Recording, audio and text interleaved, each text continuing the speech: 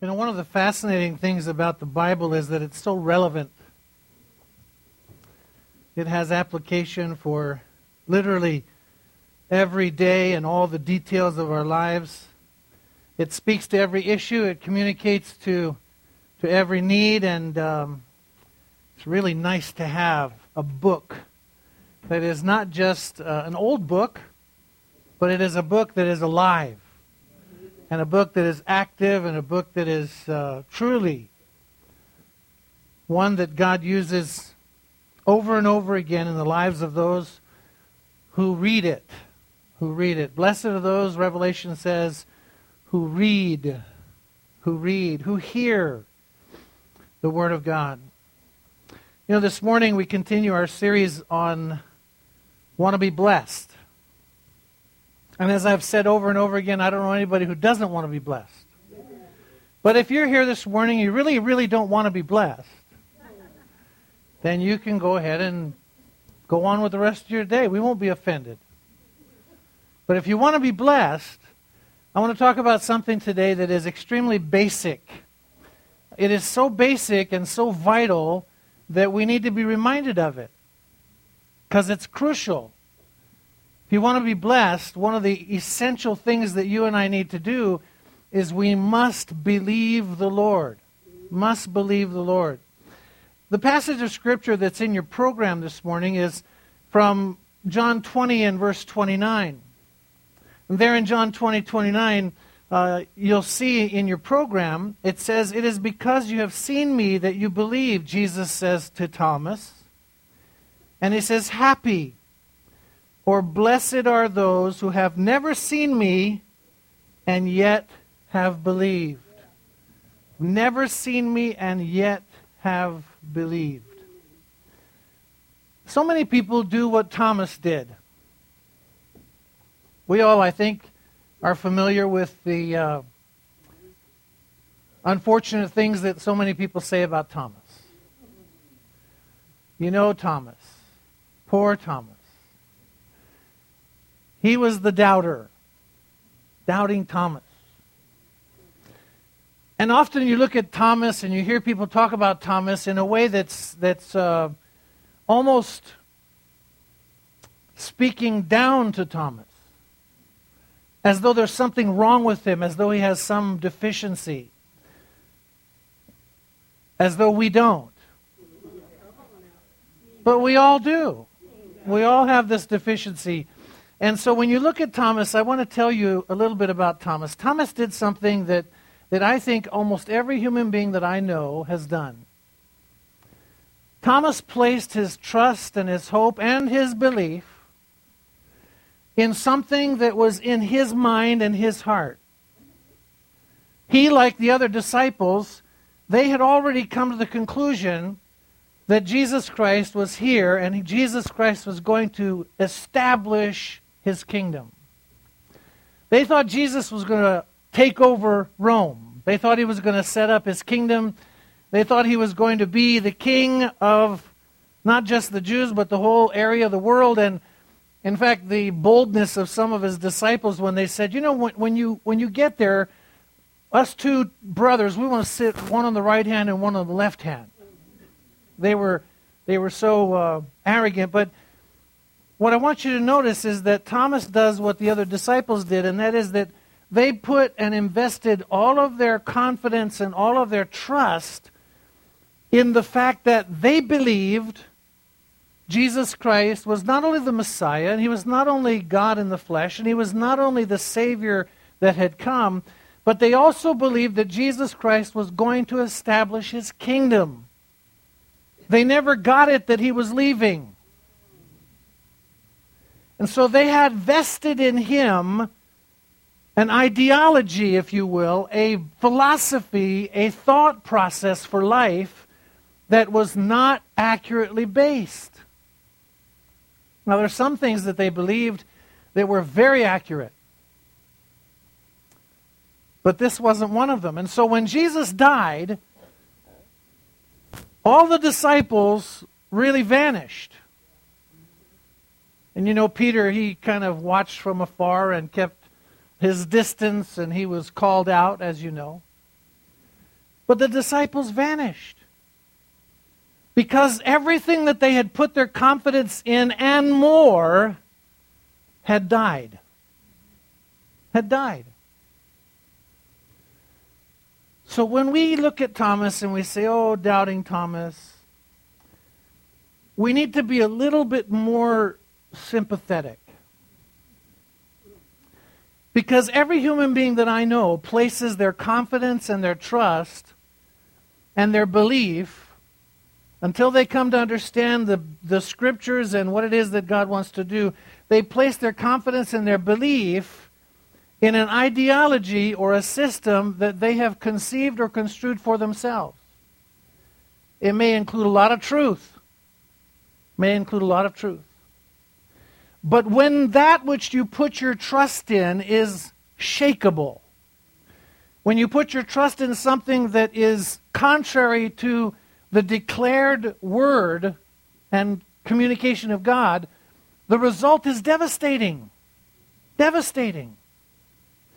For example, if you put your trust and confidence in this world in which we live and the doctors and so on and everything else, you can easily come up with this concept in your mind that you're going to live and live and live and live and live. But the last time I checked the stats, it's not real good. 1 out of 1 dies. What an amazing thought. And yet people believe they're not going to die. They believe they're not going to die. So Jesus dies. Thomas's whole world is shaken. His whole life is fallen apart. You know, the same thing happens often in marriages where people put so much of their confidence and their belief and their life and their existence in their mate.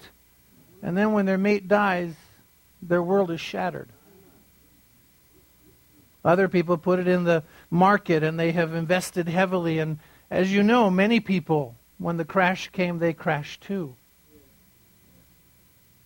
So if you put your belief, your confidence in that which is not founded on the Word of God, at one point it's going to crash and that's going to destroy your world.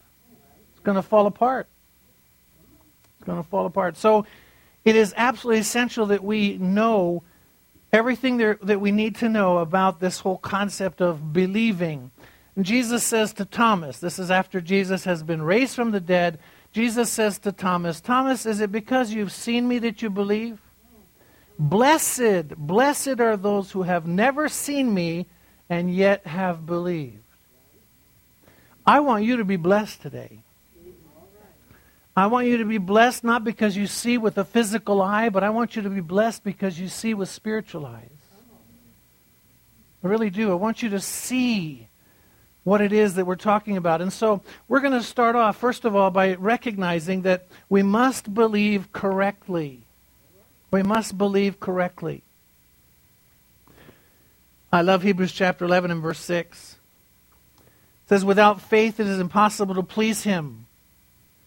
For he who comes to God must believe that He is. Must believe that He is. The first component of believing correctly is that you believe that God is. He exists. And He's not just part of a tree or part of a star or some ideology that comes from a foreign land or from a foreign place. He is real. He is. God is. And you find out a lot about God from this letter that He's written to us. From cover to cover in the Bible.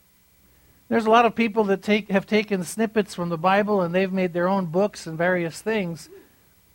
But the Bible is the only one that will give you the accurate scoop.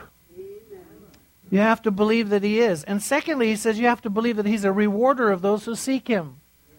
You have to believe that not only does God exist, but you have to believe that God wants to reward you. God wants to love on you. God wants to bless your life. Isn't that good news? And secondly, I bring up Thomas again. Believing correctly means that we understand that the belief that we have is not just something that we conjure up or develop in our own thinking. What Jesus was driving at with Thomas was, Thomas, you need to understand that everything about me is what is essential for people. Everything about me. I'm the resurrection and the life. I'm the way, the truth, and the life. No one comes to the Father except by me. There's all kinds of things that Thomas has heard as he spent 3 years walking around hanging out with Jesus. He's seen it. He's lived it. He's experienced it. He knows so much. And yet, the truth behind what's been communicated is what is essential to the belief system of Thomas and the rest of us. It's essential to believe Jesus came. But Jesus didn't have to stay. Makes it clear he wasn't going to stay, but he didn't have to stay in order to accomplish what he'd promised he would do. So we have to believe correctly. And the next thing we want to look at this morning briefly together is the fact that you must know what believe means. You got to know what believe means. I know this is basic. Most of you are thinking, Bob, this is like first grade stuff. That's all right. Then join me. Join me as we spend some time in first grade together. What does it mean to believe? The Greek word for believe, I've written it down for you, is pisteuo. Pisteuo. And the Greek word to believe means to be confident in, to be convinced by. It is a word that speaks of great confidence and trust in that which has been communicated. So when we believe, we are putting the weight of our lives on that which we are believing. On that which we're believing. Pisteuo. But I want to move on and talk to you just a little bit about the Old Testament usage of it in the Septuagint. The Septuagint, by the way, is the Old Testament written in Greek. So you're not confusing it with Hebrew. But this word believe in the Old Testament Septuagint, which is the Greek version, it is the word aman, and it is very closely tied to the word emunah. And most of you are probably thinking, that's all Greek and Hebrew to me, Bob. That's true. It's true. But I want you to understand the concept and what it's saying to us. Because this word that the Old Testament background gives us is generally translated in the same way as to believe, and this is what it means. That which stands firm. That which is reliable. That which is certain, that which is sure. That which is sure.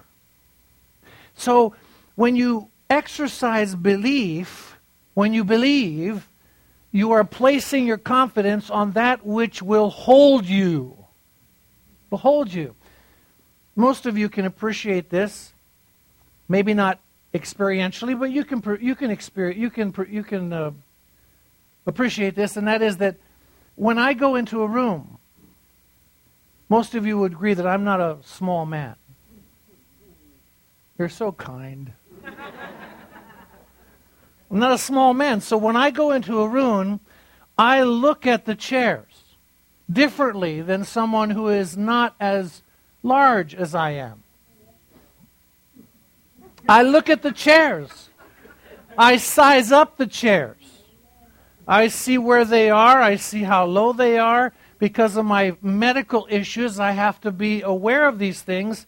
Because the worst thing in the world, the most embarrassing thing for me, is to go into some place, into a room, and sit down in a chair that I can't get out of. It's not because I don't have the muscles to get out. Listen now. It's because I can't deal with the pain of getting up. Anyway, that's another story. So I size up the chairs. And I look for chairs that will hold me. Hold me. My worst nightmare is sitting down in a chair and having the chair break. Most of you can't relate to that. But you understand what I'm talking about. I mean, it's painful when you sit in a chair and it drops from underneath you. It's not very comfortable. Anyway, that's what the Old Testament Septuagint is talking about. This word believe means that what you're placing your confidence, what you're holding your life to, tying your existence to, tying your future to, will actually hold you. It's the same concept that Paul uses when he says in Timothy, I am persuaded, I know that he is able to keep that which I've committed to him against that day. He will hold me. I can believe in him because he's going to carry me all the way through. All the way through. So that's the Old Testament. Now, in the New Testament usage of this, it's really interesting because the word pistuo is the verb, the action. Believing is the action of the word pistis, which is faith. Faith is what we have. Believe is how we exercise it. You know, I look at a chair and I say, oh, that chair is going to hold me. I have faith. But when I go and I sit down, I am exercising my belief. My belief. So it's absolutely essential that we understand what it means to believe. Notice the example here given in James 2:19. It says, are there still some among you who hold that only believing is enough? Believing in one God? Well, remember that the demons believe this too, so strongly that they tremble in terror. They believe. Now, their belief is a different aspect. It is an intellectual assent. It's something that they do not tie their lives to. But they know it's true. They know it's true. So you have people often will say, well, I believe. What they mean is, I have an intellectual assent and I can agree to the majority of what you're talking about. But they've not yet sat down. They're still standing there looking at the chair. So when you look at this, it's so important. You have to know what believe means. Somebody else can tell you, I believe. Really? Sit down. Let's see. Sit down. And they say, well, I don't need to sit. I believe. I'm sorry, you don't believe. You're just taking a walk in the park. Checking out the park chairs. Absolutely essential. So if you'll hold with me and understand that blessing or the blessed life comes as a result of believing. Or putting it another way, it comes because you sit down. You put your weight, you put your life, you put your confidence in Jesus, in the promises of His Word, in the things that are declared in His Word. You daily sit down. And you know He's going to hold you. You know He's going to take care of you. You know He's going to provide for you. You know He's going to lead you on into glory. You know that when the trumpet sounds, you're going. You know that. You know you've been forgiven. You know these things. But let's not be too hard on Thomas because all of us struggle with this. Why do you think 1 John, why do you think John, wonderful John, why do you think John says, I'm writing these things to you who believe, that you might know that you have eternal life? Because we all struggle with it. We all do. We hear things, we see things, people share stuff. We're living in a world that's bombarding us with all kinds of stuff that's not safe to sit on. And so sometimes we feel a little bit confused and we think, well, I don't know. That's when you need to come back to reality. That's when you need to come back to the truth. Come back to that which will hold you.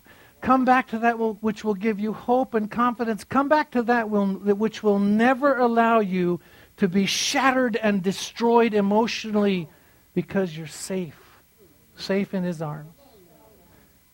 So you want to be blessed, you got to sit down. You got to sit down. Just really quickly, let me give you a number of benefits. Some of the benefits, number 3, of believing. Obviously, the belief or the benefit of believing is that you have eternal life. How often does Jesus say, if you believe, you have eternal life? In fact, in John 1:12, which a lot of people have used to justify weak believing, they've said, Jesus will allow us to become children of God even to those who believe on His name. And some people have said, well, see, all you got to do is believe. Well, if you understand again what it means, you got to sit down. You have to sit down. Yes, He will make you His child if you sit down. I struggled with this. Really, I got to confess. I struggled with this whole concept of sitting down in the chair and the whole bit, because I thought, I don't want to magnify the fact that I'm a little bit larger man. And the Holy Spirit led me very clearly. He said, Bob, just do what I tell you to do. So there you go. That's right. Amen. Amen. But there are so many blessings. You have salvation. Salvation. When you put your trust and your confidence in Christ, He guarantees you. He guarantees you not just the ticket, but the boarding pass. And you don't even have to go through the check-through. You just walk right on. You're right on your way. Guarantees the presence of His Holy Spirit in your life.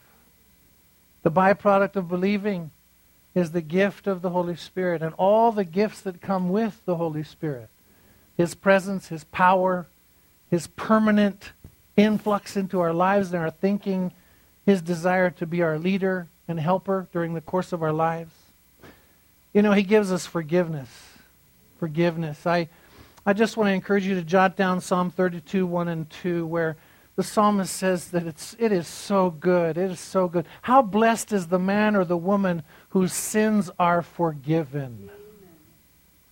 Isn't that wonderful? Or Romans chapter 8, the Apostle Paul, there's no more condemnation to those who are in Christ Jesus. No condemnation. And then lastly, just briefly, I want to share with you the fact that we have the benefit of confidence. Confidence and hope. Confidence and hope. We have the blessed hope. We have the reality, not of something that we hope might happen, but it's guaranteed. Because the word hope in the Bible is completely foreign to the hope that people use. Somebody will say, well, are you going to this so-and-so today? And they say, I hope so, which means they really don't know. They haven't figured it out yet. They're not sure. Maybe they don't have tickets. Maybe this, maybe that. The Bible says that when we hope in the Lord, it means that we have absolute certainty. We have absolute certainty. We know in whom we have believed, and we're persuaded that He's able to keep that which we've committed to Him against that day. So let me end up this morning by telling you that you basically, with me, you have 3 options.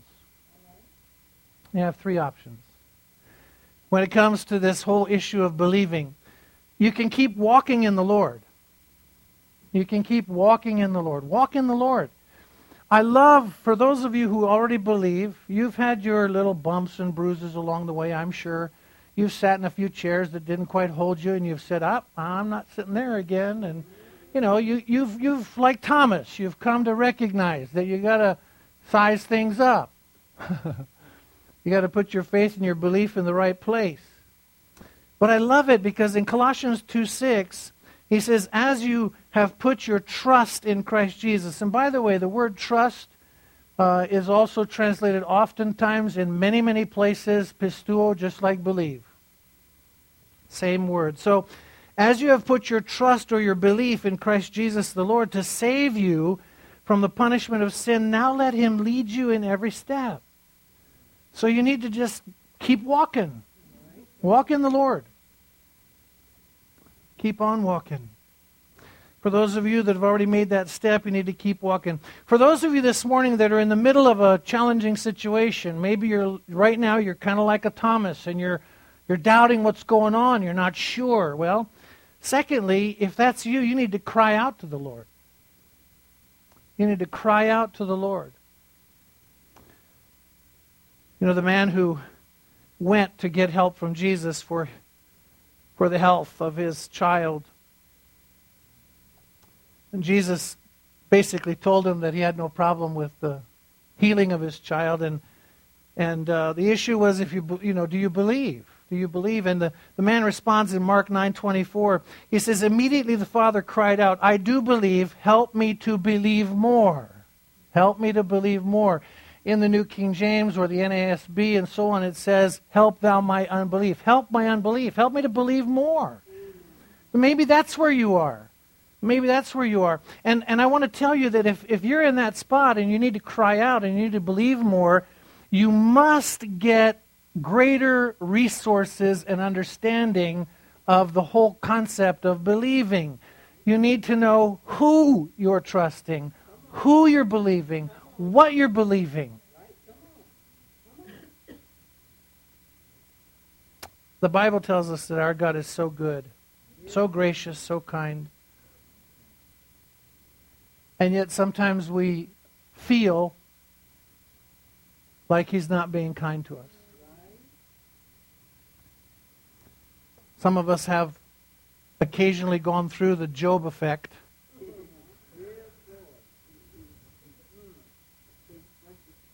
And some of us have gone through other issues and challenges in life, and we've really found ourselves questioning and wondering and doubting. And yet he keeps on showing us these tidbits, and we say, yeah, I can hold on to that. I can hold on to that. We're sizing up the chair, and Jesus is saying, it'll hold you. I'll hold you. But you got to stop looking at all these other things and get grounded and find out what you really need to believe, what you need to put your weight on. And then finally this morning, if you're here and you've been like one of those who believed without sitting down, you need to believe on the Lord. You need to put your full weight on the Lord. Your full weight. Believe on the Lord Jesus Christ and you'll be saved, you and your household. The only solution is to fully put your weight and your confidence in Jesus Christ and who he is and what he says he'll do for you. And some of you are thinking, as I said earlier, I've already done that and I'm just really enjoying my life. Well, keep walking. Some of you have said, I did that. I know I did that. I know for sure I did that, but I'm struggling right now.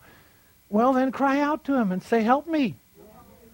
Help me. Remember last week we talked about making the call? If you don't make the call, you're not going to get an answer. He says, call unto me and I will show you great and mighty things which you do not know. You want to be blessed? Ask him. Call. So when you make the call and cry out to him, he will answer you. That's one of the things about our God. He's not deaf that he can't hear, and he's not mute that he cannot speak. When you cry out, he will answer you. But there's some of you that maybe fit into that group where you believe. You've looked at the chair. You know all of the details of the chair. Let me put it another way. You know the gospel. You know Jesus died, was buried, and rose again. You know about the Bible and God's love. You know a lot. You've looked at the chair. You've sized it up. You've measured it. You've got all the parameters of this whole thing that's part of your psyche and understanding. But you have not yet done what? You haven't sat down yet. You haven't sat down yet. It's not enough. It's not enough to simply have a mental comprehension of that chair, of that truth. You've got to sit down. You got to put your weight into it. Your weight into it. Believe on the Lord Jesus. And it's challenging, sometimes people will say things.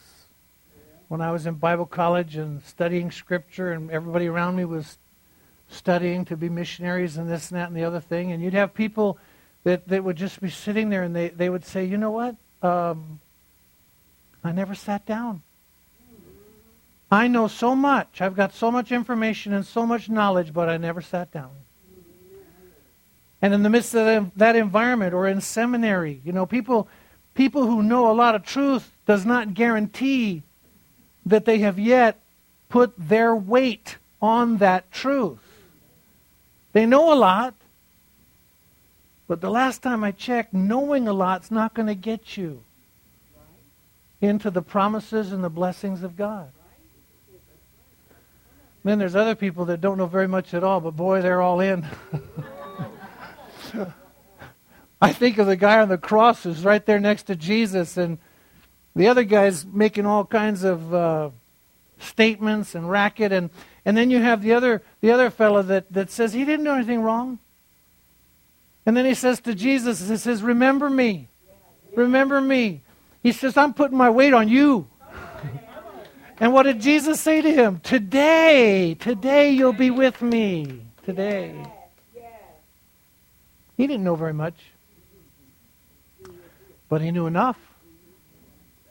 He knew enough. Or the fellow that was blind. Remember, I told you the story before, and I've shared it before, just because it's just so wonderful.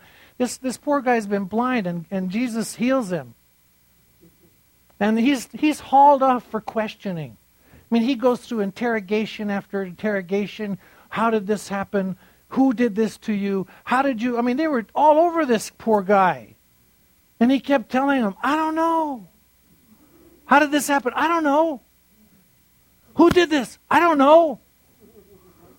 I don't know. All I know is I was blind, and now I can see, and that man right there is responsible.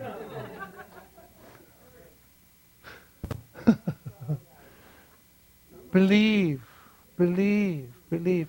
And some of you this morning might be in that particular boat. And I just want to encourage you. You've checked out the chair long enough. Put your trust in Him. Believe Him. Sit down. Amen. Amen. Father, we're so grateful to you. We thank you. And we know, Father, that when we believe, we are truly blessed. When we sit down, we experience incredible blessing. Forgiveness of sin, the hope of eternity, the confidence and joy of your presence in our lives every single moment, and the reality of an eternity with you. It's such a privilege, and we thank you. We just thank you so much. In Jesus' name, amen.